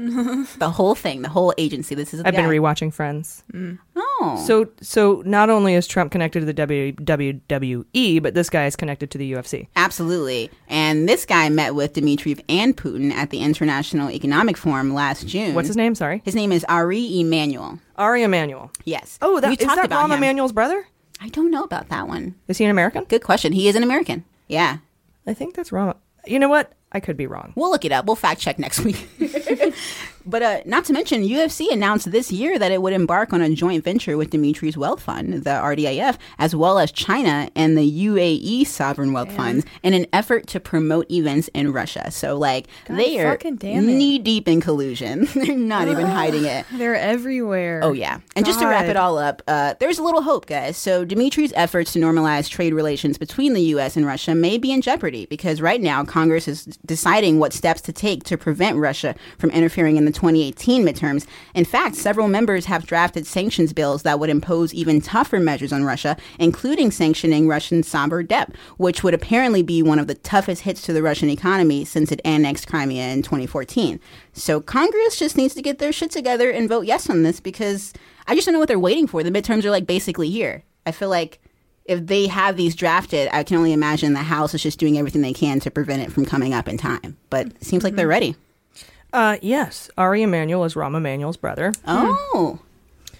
Interesting. The more you know, yeah. He's the guy who was played by Jeremy Piven in Entourage. Mm-hmm. Oh, shit. He's the head of UFC. I should contact him if I want to get my UFC or gay porn site up. I have this idea. I'm going to tell you now. I have this idea of a website called UFC or Gay Porn. I show you a close-up picture of body parts, naked body parts tangled up. You can't tell what it is, but you have to guess if it's UFC or gay porn. Mm-hmm. And then when you guess, it'll pan back and show you the whole scene. Right. And the best part is it's always gay porn. So that's beautiful. I think it's a good website. I'm going to invest in this. That's really interesting. Yeah. Because Rahm Emanuel worked for Obama. Mm. And now he's mixed in with the Russians. Politician in Chicago. So I wonder. Mixed in with the Russians. I'm thinking about his brother. Oh, yeah. And that's really interesting. Yeah, yeah. I wonder. But that's that. We'll see. As Trump would say, we'll see what happens. We'll see. Yeah. It feels Next like... up. Oh, sorry, go ahead. Sorry. Russia they feel like a virus that's just, you keep learning the different places they've infiltrated. And it's just like, how much of a network is this? And how hard is it going to be to actually eradicate this? Oh, yeah. It's big. Have you seen The Americans? The movie? The show? Oh, the show. Yeah. I was like, I haven't seen it myself. Have you seen The Americans? Only Russians here. No, I haven't. Yeah, you should watch it. It's a really good kind of example of how entwined or kind of infiltrating the Russians are into just in America. Mm-hmm. Yeah. But that's old. That's 80s, 90s. That's the one. That's the case that Peter Strzok exposed. Okay. Even though, not a hero. Have you been hearing? I haven't really been hearing anyone talking about switching to paper ballots, but I don't see why we wouldn't do that aside from the additional costs and administrative. Well, I think it's worth it at this point, workforce. Right? Yeah. Considering who we voted in last time has tripled the deficit, it might be worth the money. I think so. But mail ballots too. But to have a paper trail is the best thing. Here in California, we do. Mm-hmm. Oh, we do paper ballots here. Nice. I didn't know. Mm-hmm. But do not try to text your vote. If somebody tweets you saying you can stay home and text your vote, don't fall. You have to actually go vote. And by the way, you have to register. A lot of states' deadline is today or October 9th. Yeah. So do that, please. Please. Facebook lets you register, but I don't know about that. It's a little tricky, right, with their history. No, you can register online. Okay. They'll just give you the thing. Yeah, that's how I registered this year. Yeah, and in each episode that we post, we're going to put a link to where you can register to vote in the description. So please do that. Next up, Jordan with your super sneaky Nunes and his super sneaky move that everyone in California's 22nd district should know about. That's up by Fresno. So what do you got for us? Yeah, so 22nd district, the guy that's running against Nunes is a friend of the podcast, Andrew Jans. Vote for him, please. Yeah, listen to that episode. We had him on. If you're interested in his platform and stuff, we've had him on. So check that out. Yeah, he's awesome. He's the one that got that billboard that was, it was Donald Trump and like Putin in a leash. Nunes in a leash with... Was it Putin or Trump? I think. Right? So it was very Russia-centric. Yeah, and it was very BDSM-centric as well. Yes. Like, damn, took it down. Yeah. That's sexy. Yeah. And so that district is a huge district, obviously, because Nunes has been a champion of defending Trump. As we know, the Nunes memo came out, and if I need to remind us all what that was, just essentially an investigation or his own shammy investigation into the FBI and their motivations between surveilling A farmer investigated the Federal Bureau of Investigation. Mhm. And if you want to know what the farmer came up with, that sounds mean to farmers. If you want to know what the pretend farmer came up with, I was going to say, you can't even call him a farmer. He isn't, and you're going to tell us why. This is so amazing. Yeah, so basically, Devin Nunes, this is really important to know. We've gone over this in past episodes when we tried to determine if his N should have a tilde over it in Nunes, but it does not because it is Portuguese. So his family comes from Portugal. He has 1,000%, he is from an immigrant family, okay? That is a super, super, super big part of his identity. Oh, hell yeah. Super, super, super, super. So essentially what this article covers is it's come out that Devin Nunes has tried to claim that he's a farmer like we were just mocking him for.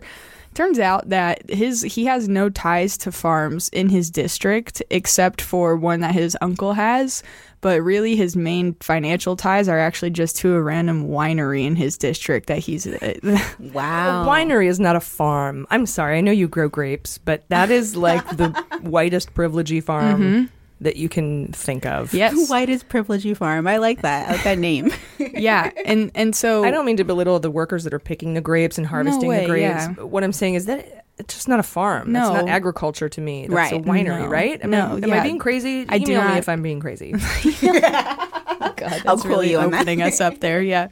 No, but so it comes out this comes out that his family moved their dairy farm that they had in that district to a farm in Iowa, actually, into the district that, wait for it, Steve King represents. Ooh, so okay. Yeah, so if everyone does not know who that guy is, he is probably one of the most staunchly anti-immigration representatives this country has in Congress right now. Mm-hmm. He's brutally no exceptions. Everybody should be deported. That's illegal kind of guy. So this is where this guy got the fuel to go and travel to Iowa and sort of do some digging, because Nunes has not ever come out and really talked about this fact that his family's farm left the district that he's even trying to represent. Right. I say trying because he sucks ass. So this guy, this is also a really beautifully written article by Esquire, and it'll be on our show notes. So if you're not a patron, become one so you can see it. It's a great, really long article. So I'm just going to sort of jump around here to the stuff that's relevant. So essentially, the article starts out with just a little bit of a history on Nunes's somewhat moderate background. He didn't used to always be the super, super crazy right-wing person that he is right now. He used to actually have some more sort of, sensical opinions on the radicalization of House Republicans. He actually said once in 2013, he called the House Republicans, quote, lemmings with suicide vests. That's intense, right? Oh my God. He called them that during the government shutdown Lemmings in don't 2013. have opposable thumbs. They couldn't put suicide vests on. I'm going to need to Google that. That could be wrong. And they couldn't detonate anything either without those thumbs. Psh. Yeah. That's my only response. So then also in 2015, during another really bad House GOP infighting period, Nunes actually stood out for comments he made about how his colleagues and constituents were, quote, siloed in right-wing echo chambers and increasingly reliant on this or that conspiracy theory rather than something that is mostly true. Again, I bring this up just to paint the picture that Nunes wasn't always outwardly the crazy, crazy-ass psycho that he is right now in Congress. So this guy that writes the article gets wind that his family actually moved their farm from California to Iowa. All right, so he goes and starts doing some digging on why he may have done that and why they are so intensely fixated on covering up the fact that they did that. And it's for a couple reasons, basically, this guy sort of discovers. So he goes to Iowa. He tries to track down his family. So it's his parents, Nunes Jr. So his dad, who is Anthony III, I'm so sorry, his brother's Anthony III. His parents are Anthony Jr. and Tony Dean. They're the ones that own the farm that they moved to Sibley, Iowa. Sibley, I think, actually is where Molly Tibbetts, where that case happened, I'm pretty sure. It's like a very rural, very agricultural-centric community and district. So they move their farm there. This guy goes to cover the story about why they're so hell-bent on covering this up, comes to discover that essentially the crux lies at the fact that this is a district that's represented by Steve King, who Nunes wound up supporting, who is super anti-immigration. That's like his probably most defining characteristic, like I said. But when this guy goes to do this article and does some digging, he gets all of these essentially just testimonies sort of from farmers who are saying if we didn't have immigrants, we literally could not run our farms. Yeah. We would go bankrupt. Right now, we pay illegal immigrants, sorry, that's their words. My words would be undocumented. Right. $15 an hour. They said if they had to switch over to people that were actually documented, they'd have to up it to maybe like $18 to $20 an hour, and it would bankrupt all of them. So the problem lies in that this is a district that voted 79% for Trump. Ugh. It's insane Trump County. They're huge. It's huge. Super Trump County. Super anti-immigration. And then you have all of these farmers that, for the most part, have really conservative views, but they sort of have to conceal and dampen down their opinions on ICE and immigration because they're afraid of ICE coming and raiding their farms. So much to the point we learned... so they're kind of voting for the Republicans so that they don't have the spyglass on them and have ICE coming up and taking their workers away? I think it's more so that I don't know if, a chicken or the egg kind of thing. That's definitely a benefit. If they're not making any sort of noise, no one's going to come and check out their farms. I think they legitimately hold conservative ideals, but the fact of the economy is that they can't afford to not employ undocumented people. So that's got to be a weird position to be in, where you want to be conservative, but you have to employ undocumented workers in order to make a profit. Yes, exactly. And so this guy goes, he talks to all these farmers. It turns out they're so entrenched in essentially the charade of them being, patriots and super pro-Trump, but so terrified of being raided, of their farms being raided, that they're actually starting to form a sort of NATO-like organization where if ICE comes and raids one of their farms, it'll essentially be seen as an attack on all of their farms because the entire economy, they said, would fall in their district. You know what you can do instead of forming a NATO-type situation? You could actually just vote Democrat. Yeah. And stop all that from happening. And you wouldn't lose your pre-existing conditions. You'd probably get free health care and, things might go your way. It's just so odd that they have to... Anyway, I mean, I don't know. And what's interesting, the latest poll came out this week. How many points did Trump win by? 79% was the percentage. So he got 79%. And the latest poll Hillary this got week... 11, I think it said. Holy shit. So that doesn't sound right. A lot. Yeah, it was something else higher. But a poll this week out from the Fresno Bee puts Nunes up 53 to 45 in the 22nd. 56% of polled voters approve of Trump, while 44 do not. So it seems like it's shifted quite a bit. So we needed to get the news out about this. I think on top of the fact that he's lying. Sorry, did I cut you off? No. Okay. Yeah. On top of the fact that he's essentially trying to cover up the fact that not only did his family and his farmer ties move to Iowa, he's also profiting off of somebody that he's campaigning for someone that's extremely anti-immigration in a place where his family and that whole constituency is basically benefiting off of the policies that the people he's supporting and the policies he is now supporting that he didn't used to, but because he's trying to be in bed with Trump, he's touting himself, as this super anti-immigration person when he didn't used to be. And it's like, so now he has ties in two districts that absolutely need undocumented people for their economy to function. Yeah. But he's sort of stuck in trying to dampen any sort of spotlight, like you said, being shown on those districts, because if they went and raided it, everyone would be fucked. His family would be fucked. The constituents would be fucked. Everybody would be fucked. Yeah, so here's this guy bailing on you, 22nd District, to go to Iowa, probably because it's safer from ICE. Than California is. Fresno, it's near, not near, but it's San Francisco, sanctuary city. We have open borders here in California. It's all chaos. But what a piece of shit. And trying to keep it secret because he doesn't want the other farmers to know that he's completely abandoning them. And oh, man. Yeah. Sorry about your... How'd you even go out with that guy for that long? What did you see in him, Jordan? It was a good 8 months. He looks like my dad. What do you want from me? It's a good 8 months you were with that guy.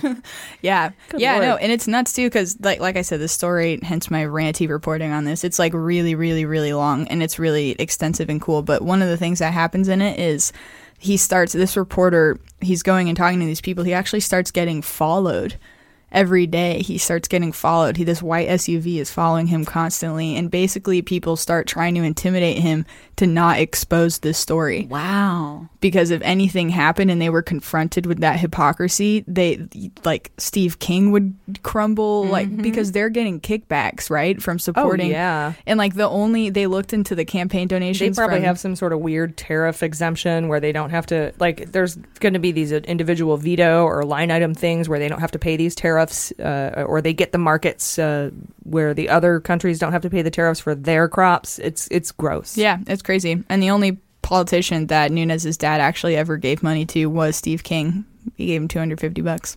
Oh, wow. He must be doing well. Yeah. Thank you, Jordan. Fuck. Yeah. Yeah, wow, that's a great story. Yeah, he's just a fake piece of crap. You guys need to vote Andrew Jansen. Hell Absolutely. yeah. Infuriating, but great reporting. Jan's the mans. Yeah, who happens to be super pro Mueller, which is how it all comes full circle, everybody. Yeah. Nunes sucks. And we're back. And Jans is the best. Absolutely. All right, today I'm going to talk about some really interesting shit that came out this week in Politico.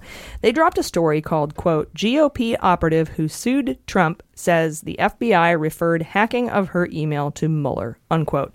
And sadly, like most good stories that come out of the Mueller investigation, you can't fit this into one headline or one bumper sticker right. or a soundbite. Though it would be funny to try to make Mueller bumper stickers because they're so involved and so like have so many different tendrils. Like instead of saying it's Texas, not Texas, a Mueller bumper sticker would say it's Texas, not be like Butina, who infiltrated the NRA for Russia and befriended Paul Erickson, who influenced the RNC platform by softening the language on Ukraine and making Beauty and the Beast karaoke videos. Be a pretty big bumper sticker there. Or Calvin peeing on Make America Great Again by allowing Flynn and Copson to meet at the Mayflower with Russian officials to lift sanctions so we can build reactors in Saudi Arabia and recolonize the Middle East. What? I could fit on the whole back of it, though, I bet. But yeah, there's no way to sum up this week's story in Politico into a headline or a soundbite, so that's why I put it in the hot notes, and I'll lay it all out for you, okay? So way back in the spring of 2015, the night before Trump descended the golden escalator, Jim Dornan, who's a Trump guy, approached a woman named Sherry Jacobus about being the communications director of the Trump campaign. She had 2 contentious interviews for the position and decided not to take the job. She hates Trump. Several months later, she did an interview with the Washington Post saying that during those meetings, Corey Lewandowski, what a gem he is, that's Trump's campaign manager at the time, had told her about plans for a pro-Trump PAC, super PAC, called the Make America Great Again PAC. And he tried to tell her and the Post that it had no ties to Donald Trump. So days after the story broke, that super PAC was shut down because it clearly had ties to Donald Trump. Of course. You might want to name it something else. Yeah. As much as I'd like to believe that was a hacky as fuck name. Why don't we call it This Has Nothing to Do with Donald Trump Super PAC? Definitely. Around the same time, that Washington Post story came out, right? Jacobus was contacted online by a dude pretending to be a rich English barrister, saying that he had deep pockets and he wanted to donate a bunch of money to her Never Trump Republican operative. So she's a Republican, but she's a Never Trumper. There were a lot of them, like the Washington Free Beacon, the people that Fusion GPS, or not Fusion GPS, but hired Fusion GPS. Exactly, yeah. To get Oppo research on Trump, and it eventually turned into the dossier when the Democrats took over. Yeah. So these Never Trump Republicans, and here's this guy catfishing them, okay, trying to obtain personal and political information on them, likely for the Trump campaign, right, so they can get intel and Oppo research on them. And Jacobus referred this guy to Rick Wilson and Liz Mayer. They were running an anti-Trump Republican PAC at the time. But Wilson and Mayer suspected fraud because this guy was super fishy, this rich English barrister, and they stopped talking to him. Then in the spring of 2016, 6 months later, Jacobus traced a website domain in this whole catfishing scheme to a guy named Stephen Wessel. And he is a notorious New York con man. At the time, he was out on bail waiting to serve time for an unrelated fraud case. And when this scheme came to light, when she reported this catfishing scheme, this guy who was catfishing all these Never Trumpers, In the District of New York, a judge sent him to jail for violating his bail. Like, remember when Manafort violated his bail by witness tampering? They sent this guy to jail saying, you're catfishing never Trumpers to get political intel on them. Sent him to jail. So 4 months after this Wessel guy was sent to jail in August of 2016, Jacobus recorded that her personal email account was hacked and its contents were deleted. And it couldn't have been Wessel because he was in jail, right? And oddly, around this time, Jacobus was tangled up in a legal battle with Trump because during the 2016 primaries, she had appeared on Fox News criticizing Trump, and Trump and Lewandowski replied on Twitter calling her a dummy and portrayed her as a disgruntled job seeker. So she sued them for defamation. Nice. So while she was publicly feuding with Trump and Lewandowski, she was receiving physical and sexual threats on social media, because that's how Trump people do. But in January 2017, her case was dismissed. And after the election, she kept in touch with the FBI as she kept sending them other odd incidents that had occurred around this catfishing scheme. And in February 2017, she was interviewed multiple times by the FBI in New York. And in November 2017, 9 months later, this is about a year ago, she turned over all of her other electronic communications related to the catfishing scheme. But on September 10th of this year, just a few weeks ago, the FBI wrote to her, Jacobus, and told her they were referring her case to Bob Mueller's team and sending any other information. If she has any other information, she needs to send it to the special counsel's office. Now, if this hack were connected to Wessel or New York or con men guys like Cohen, it probably would have been referred to the Southern District of New York. Exactly. But the FBI told Jacobus they were referring it to Mueller, and that can only mean one thing. It's got something to do with Russia. Yeah. So put some beans on that. That's awesome. We'll be right back. Hey, Mueller junkies, do us a favor and hop over to iTunes and subscribe and give us a rating. Then come follow us on Twitter at Mueller, She Wrote. In the coming months, we're working to bring you more episodes with the goal of reaching 3 episodes each week, in addition to our book club and minisodes. We can reach that goal with 7,000 patrons. So if you'd like access to all the bonus episodes, plus great pledge gifts, including mugs and tumblers, t-shirts and totes, head to patreon.com/MuellerSheWrote. We'll not only hook you up with bonus content, ad-free episodes, and gifts, you'll also get our newsletter, discount VIP tickets to our live events, and my personal show notes and citations from the week's relevant Mueller news. We love you so much, and we thank you for supporting women in podcasting. Alrighty, you guys ready for the Fantasy Indictment League? Yeah.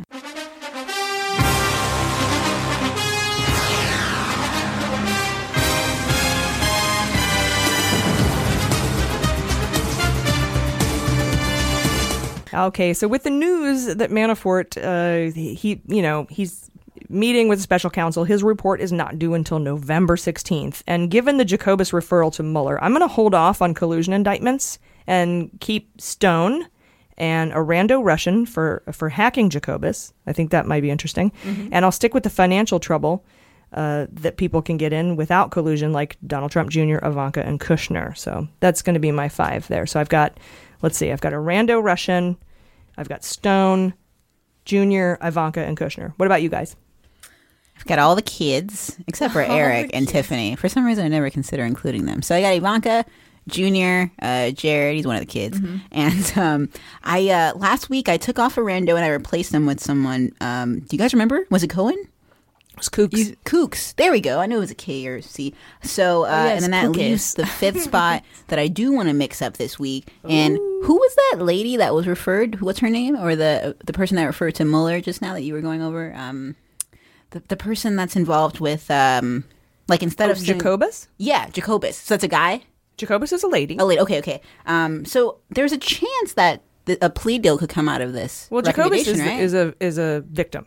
Oh, there's nothing about her that's why I put a rando Russian on, because the person who hacked her and the reason it was referred to Mueller investigation has got to be a Russian. So that's why I put a rando Russian on. Okay. I like that strategy. So I'm going to do the same Russian thing. Too? Yep. Cool.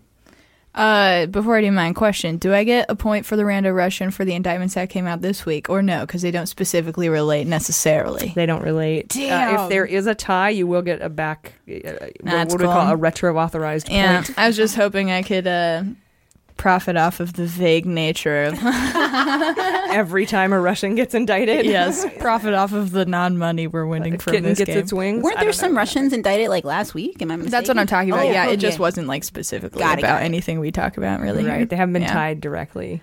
All right, fair enough. Well, in that case, I won't put on any other people that are accused of any other general crimes, I guess. I'll keep it keep it related. Okay, yeah, so definitely all the children.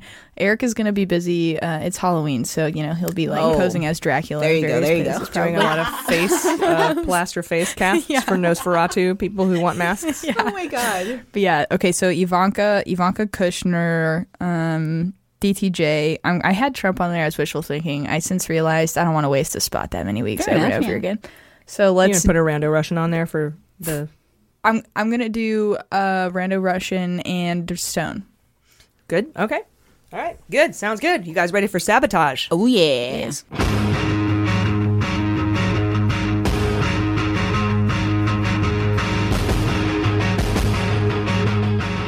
All right, you guys. In a Twitter thread from Eric Garland, he outlined Senator Susan Collins' husband's ties to Russia. Her husband is a guy named Thomas Daffron, or Daffron. It's probably Daffron, rhymes with saffron. And he works for a lobbying firm, guys. He used to be the chief of staff for Fred Thompson. He was in, I think, Law and Order for a while. He's a Republican presidential candidate. He died a couple years ago. But he also took money from Russian money launderers from Qatar in the 90s. Qatar. And he was tangled up in Watergate, and the savings and loan scandal. He's real old. He was. He's not here anymore. He also lobbied for a nuclear energy group that is pushing PR that sounds a lot like the Marshall Plan between Flynn and Cobson. Do you guys remember we've talked about the Marshall Plan, which is that whole Mayflower meeting where Flynn was texting Cobson from the dais of the inaugural saying, we can tear up sanctions, we can go forward with our thing, and they were going to build all these reactors. Exactly. And Saudi Arabia using lifting sanctions on Russia so that they could help, and then recolonizing, quote unquote, the Middle East by putting bases near the reactors to guard them. I wonder if the UFC guy's involved in that too then. Creepy. In 2003, he lobbied for a firm representing, we're back on, Collins' husband. He lobbied for a firm in 2003 representing an offshore bank haven in the Caymans. Weird.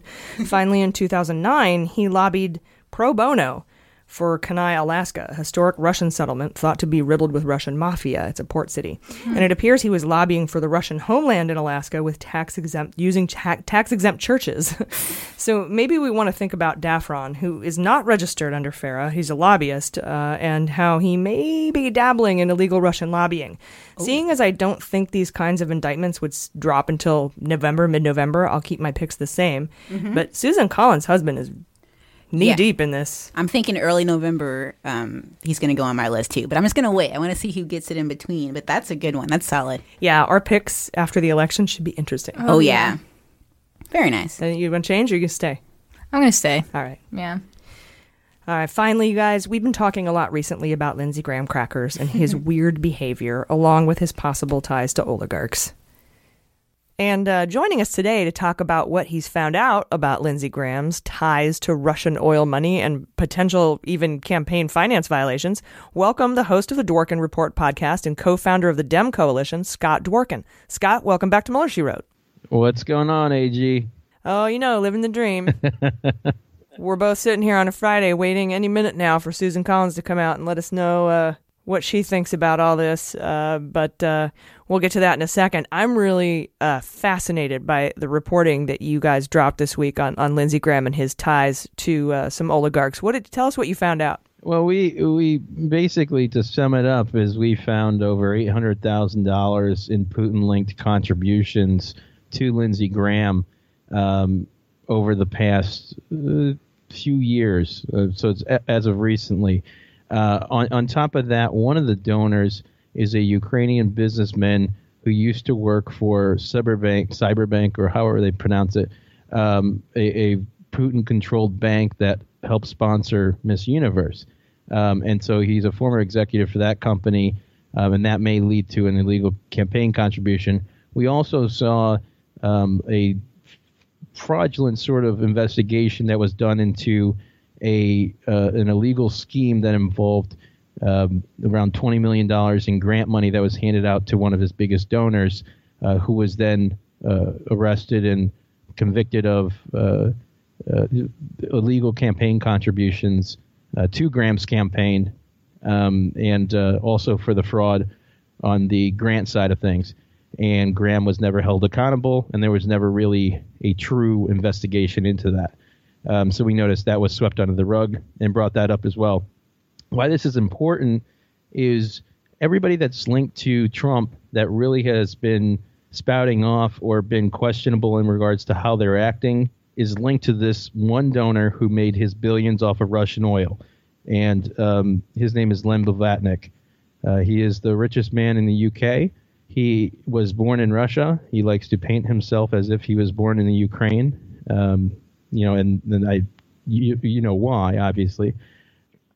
So and he's very tricky in regards to how he presents himself. But in February of 2017, I uncovered that he had given to a lot of money to Paul Ryan, Mitch McConnell. We're talking millions. To Rubio, to Scott Walker, and then to some others. But that was a majority of them. And they really have been spending a lot of time with them. And so in our report, we uncovered that after the $800,000 that was given by this Russian oligarch, it was Lindsey Graham then was spending time with him. And so we found video and photos that uncovered that. And that made us really uncomfortable because that was right after the elections. And if someone had some of Putin's money and they wanted to control it, this would be one of those guys. Because now this is Blavatnik, right? And he's a U.S. citizen, but Russian-born. Says he's from the Ukraine. He's kind of like in that group with Kooks and Intrater, Vexelberg, and all those guys. And I guess Vexelberg's actually not a citizen. I can't remember if he is or not. But this is like what they've been referred to as a soft power group of Russian emigres who are influenceable by the Kremlin. And so, do you put him in that group? And also, I was wondering when these happened, because like I've noticed that Lindsey Graham was pretty anti-Trump, and now he's not. And I was wondering if these kind of things happened in between there. Well, that happened in 2015, but he did not rekindle his relationship. So the donations happened in May of 2015, where he was given $500,000 and another $300,000 in October of 2015, and then the pictures and video reveal an event from December of 2016. So it's just a very long path there, and it leads back to the fact that he was spending time with them after the election, and he was at the event with Alan Dershowitz. So it's the three of these guys. This guy has done business with Vexelberg for years, and he's part of that crew that potentially are the folks that helped interfere and attack the American elections. Yeah, and they might have a lot of info on that since Sam Patton was taken in. But all of this is being interviewed by Mueller, by the way. So it's reached a new height. We uncovered it in February 2017 before Mueller came on board, to help save the United States. But he dug into this, and he's already interviewed people that are involved with this. And so I think that it is, even though it's contributions and the guy's one of the richest dudes in the world, it is something to question Graham's motives very clearly now. Yeah, and we know from the Sam Patton charges that you can't just use a U.S. citizen straw man to make these donations and have it be legal. Right, and that's what we've found a lot of fronts here, and this is only the part one of the report on Lindsey Graham, and we unfortunately have 20 more reports to get out before the elections coming up. Our next one being on Mike Pence. Oh, good! You have to share that with us when it comes out. Now I'm wondering, since all this, Russian money started flowing in through graham crackers back in 2015, if at all of the points that he's come forward early on when Mueller was appointed and he was, with his rhetoric that there'd be hell to pay if Trump did anything to interfere with the investigation, but then he flipped around a little bit and was a super sycophant to Trump. But then again, recently he's been on the talk show circuit saying Mueller will be fair, et cetera. And I'm just wondering now if everything he's kind of said in the last 3 years that was to defend Mueller or against Trump was just a cover. It just sounds like a cover at that point. You know what I'm saying? Yeah, I think most of the people that are Republicans nowadays, they it's all just a cover. I mean, it's just the same thing that they're doing with Kavanaugh, where they use the FBI report as cover, where they, it's doctored by them. They are the ones who choose the parameters of the report, and then they're like, this is what it found because this is what we wanted it to find. I think we're gonna see a lot of propaganda start to pipe up here between the next few weeks, especially no matter whatever happens with Kavanaugh. If he goes through, I think it's going to drown out a lot of that propaganda. If he's voted down, it's going to be harder because they're gonna amp it up to a level we have never seen before. Yeah, I really think politically it's better for the left if he actually gets confirmed. And I know that sounds horrible, and I hate it, and everything sucks about it, but he is impeachable. He could be disbarred. He could be forced to resign. When the Dems get the gavels back in January 1, we can investigate. There could be indictments. I mean, there could be any number of issues, whereas if he's voted down and they put forward someone else from that Federalist list, or the Heritage Foundation list, whatever it is, Leo, I guess his name is that it? Those guys, like if they put one of these lady judges up and, she's just as conservative, she's just as much anti-choice against Roe, bad for unions, bad for labor, bad for the LGBTQ plus community, and there's nothing we can do about her. She'll be there forever. But at least with this POS, we might have a chance of fighting it or removing or anything like that. And like you said, if he's voted down, that could really motivate Republicans to come out to the polls in November.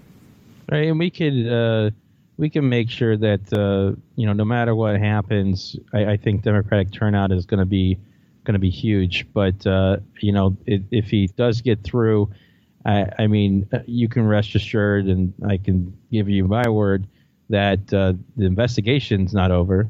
This is not over by any means, no matter where he goes, no matter what happens. And we are going to finish this, and we're going to also dig into, and Senator Whitehouse has made this pledge as well, we're also going to dig into what the Republicans were doing during this time, because we do believe that there was a concerted effort to cover up everything, obviously, for good reason. And we think that there's things that are in the files that prove that he has approval of torture, that he helped craft the entire engagement of torture as well, and his work and fraud that he committed in the Bush White House and afterwards. And obviously his years of misconduct, sexual and otherwise, and overall his candor and the way he acted. I mean, here's a question for you. Like, what would he not have to recuse himself from? Like, I can't think of a case where he'd actually be able to serve on it. Like, I just don't see. He kind of canceled that out by becoming Hannity's best friend and,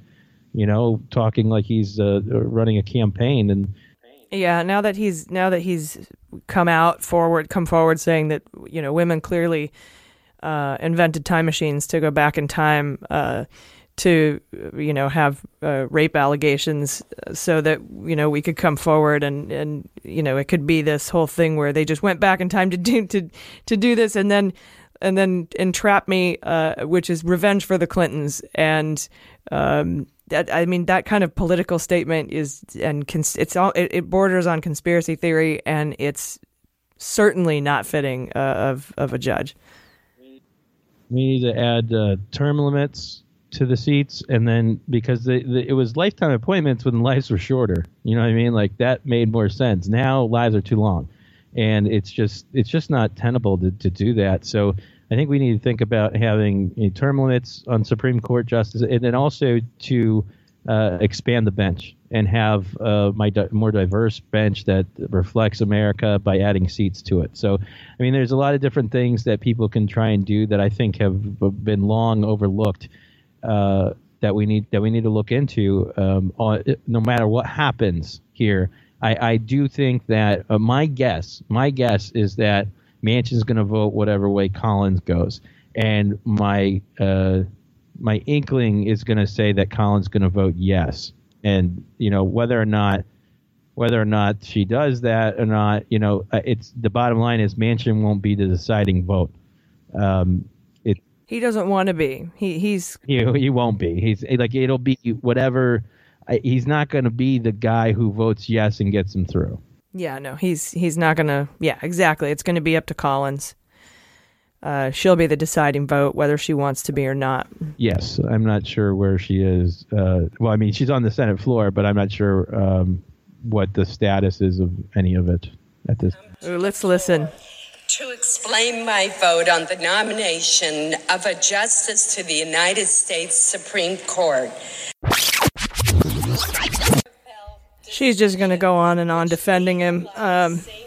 This is just going to end up a yes vote for her. So it looks like Kavanaugh. There's no way that she can turn and say, but. Yeah, it's a little too late for that after all that.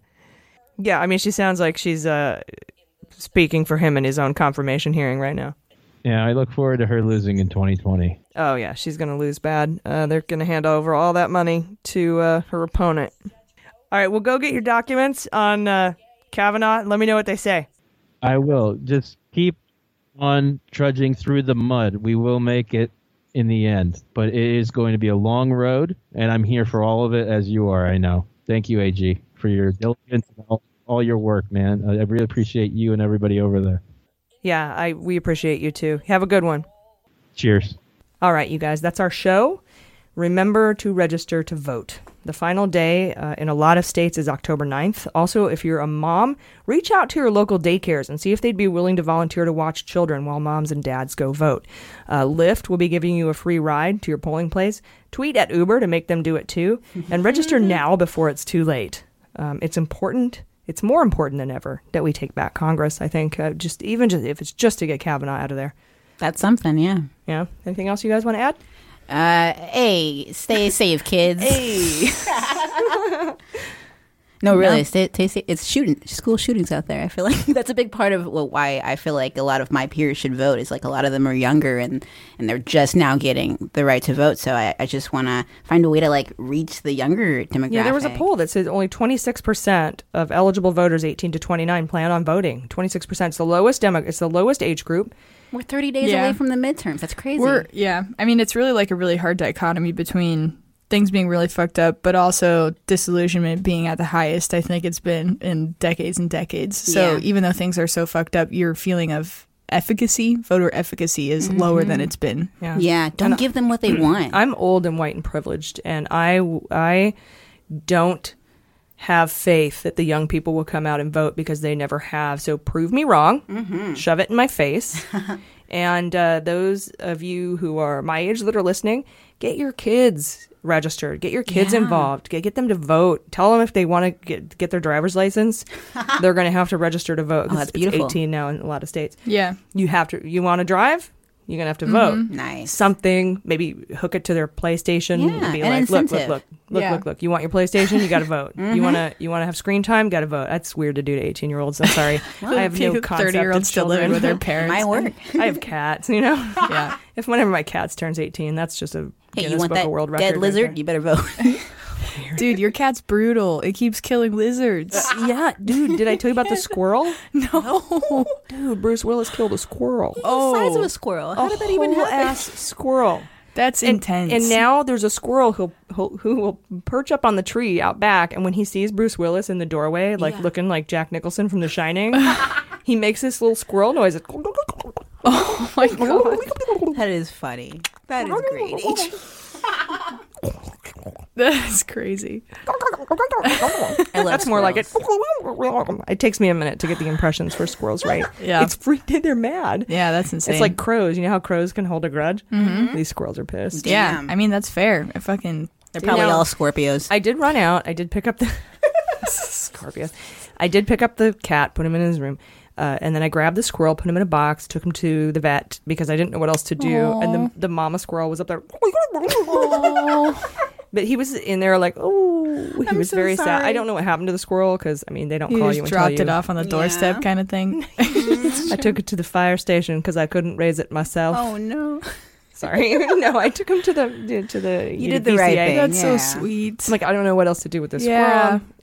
He couldn't walk. Just wanted to get a nut. He was still alive, though. Oh, good. Good, yeah. But I don't know what happened to him. Maybe they'll give him one of those like Lego chariots that they get to put their bottom half in. Or squirrels covered by Obamacare. I call them doggy scooters, but Lego chariots is great. That's really good.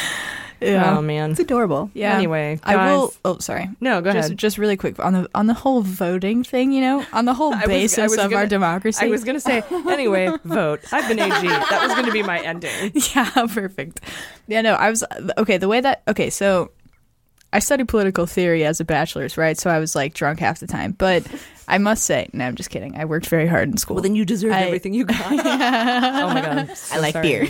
But like one of the biggest takeaways I think I got from that degree was essentially that things happen in cycles, which is not a novel concept, but the cycle will get violent and scary if you don't exercise the things that are put in place to keep it maintained and keep it having any sort of normalcy and functionality. So you can either vote now or you can wait for shit to just keep getting worse and worse and worse until some bigger, scarier, much more chaotic force starts to swing shit back, because it always swings back. Yep. And you might not be a Bernie supporter at all, and that's totally fine if you think he was a Russia plant, but he did say something that is worth remembering. He's not going to fix anything. No politician is going to fix anything. It's up to us. It's up to the American people. You have to exercise your constitutional right to vote, your inherent right to vote.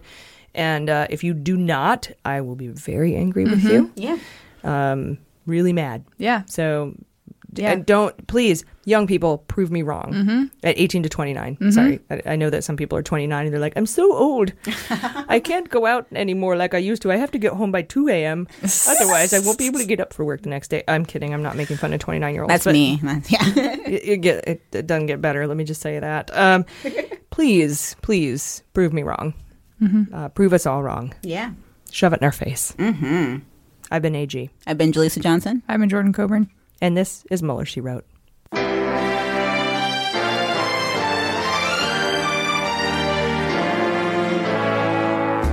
Mueller, She Wrote is produced and engineered by AG with editing and logo design by Jaleesa Johnson.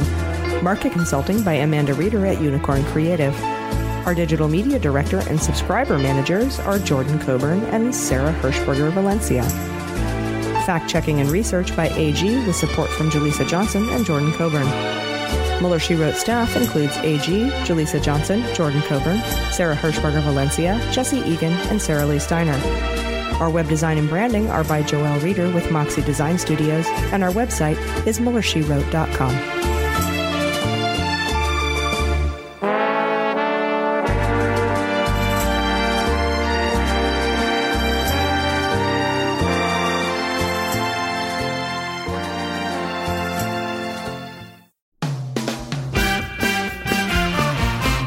Season 4 of How We Win is here.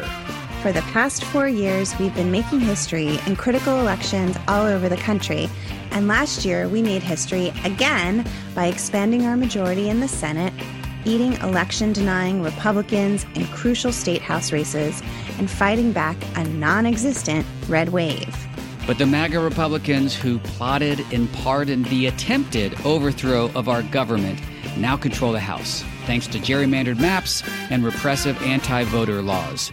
And the chaotic spectacle we've already seen shows us just how far they will go to seize power, dismantle our government, and take away our freedoms. So, the official podcast of The Persistence is back with Season 4.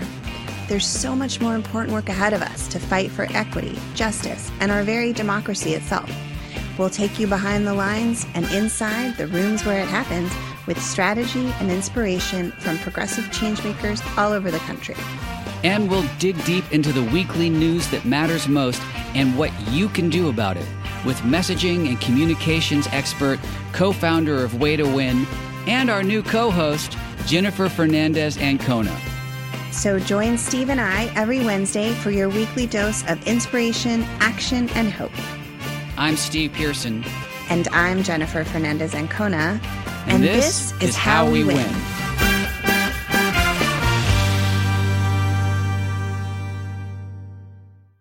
MSW Media. Hi, this is John Cryer, and I am hosting a new 7-part true crime podcast called Lawyers, Guns, and Money that'll challenge everything you think you know about U.S. covert operations and presidential misconduct. From Jack Bryan, the director of American PSYOP, comes the incredible true story of John Mattis, a newly sworn-in Miami public defender in the 1980s who has found himself completely in over his head. I step off the plane, and there is a van with a couple guys with Uzis. And one of them in broken English said, "Welcome to Bogota, John." Mattis's first felony defendant has been arrested for having a machine gun and tells Mattis a dangerous secret. He was shipping arms into Central America on behalf of the CIA. As a first-time lawyer, I want to act like I know what I'm doing. But with the help of a Colombian drug smuggler, how much money the CIA raised by hitting up drug dealers? A lot of money, millions of dollars. An Alabama mercenary, they were prepared to die to the last man. I saw this in them. I saw the fire in their eyes. And they made me their war chief. And a newly elected senator, John Kerry. We are looking at allegations of drug running, gun smuggling, conspiracy to commit murder and murder itself. He'll fight to free his client. The judge said, "Show me in a courtroom how we were at war." Expose an illegal war being run by the White House. I mean, I wanted him involved, but I didn't want to be on record as doing it. And somehow stay alive in the process. I just escaped a kidnapping by the CIA in Costa Rica. This is Lawyers, Guns, and Money. So you have a man in an Armani suit standing in the bow of a boat with a rocket launcher and says, "If I lose sight of you, I will launch. You will be vaporized." Available everywhere starting October 29th, or get it ad-free and early starting October 22nd at lawyersgunsandmoney.supercast.com. There you'll find bonus episodes along with exclusive content. Subscribe now.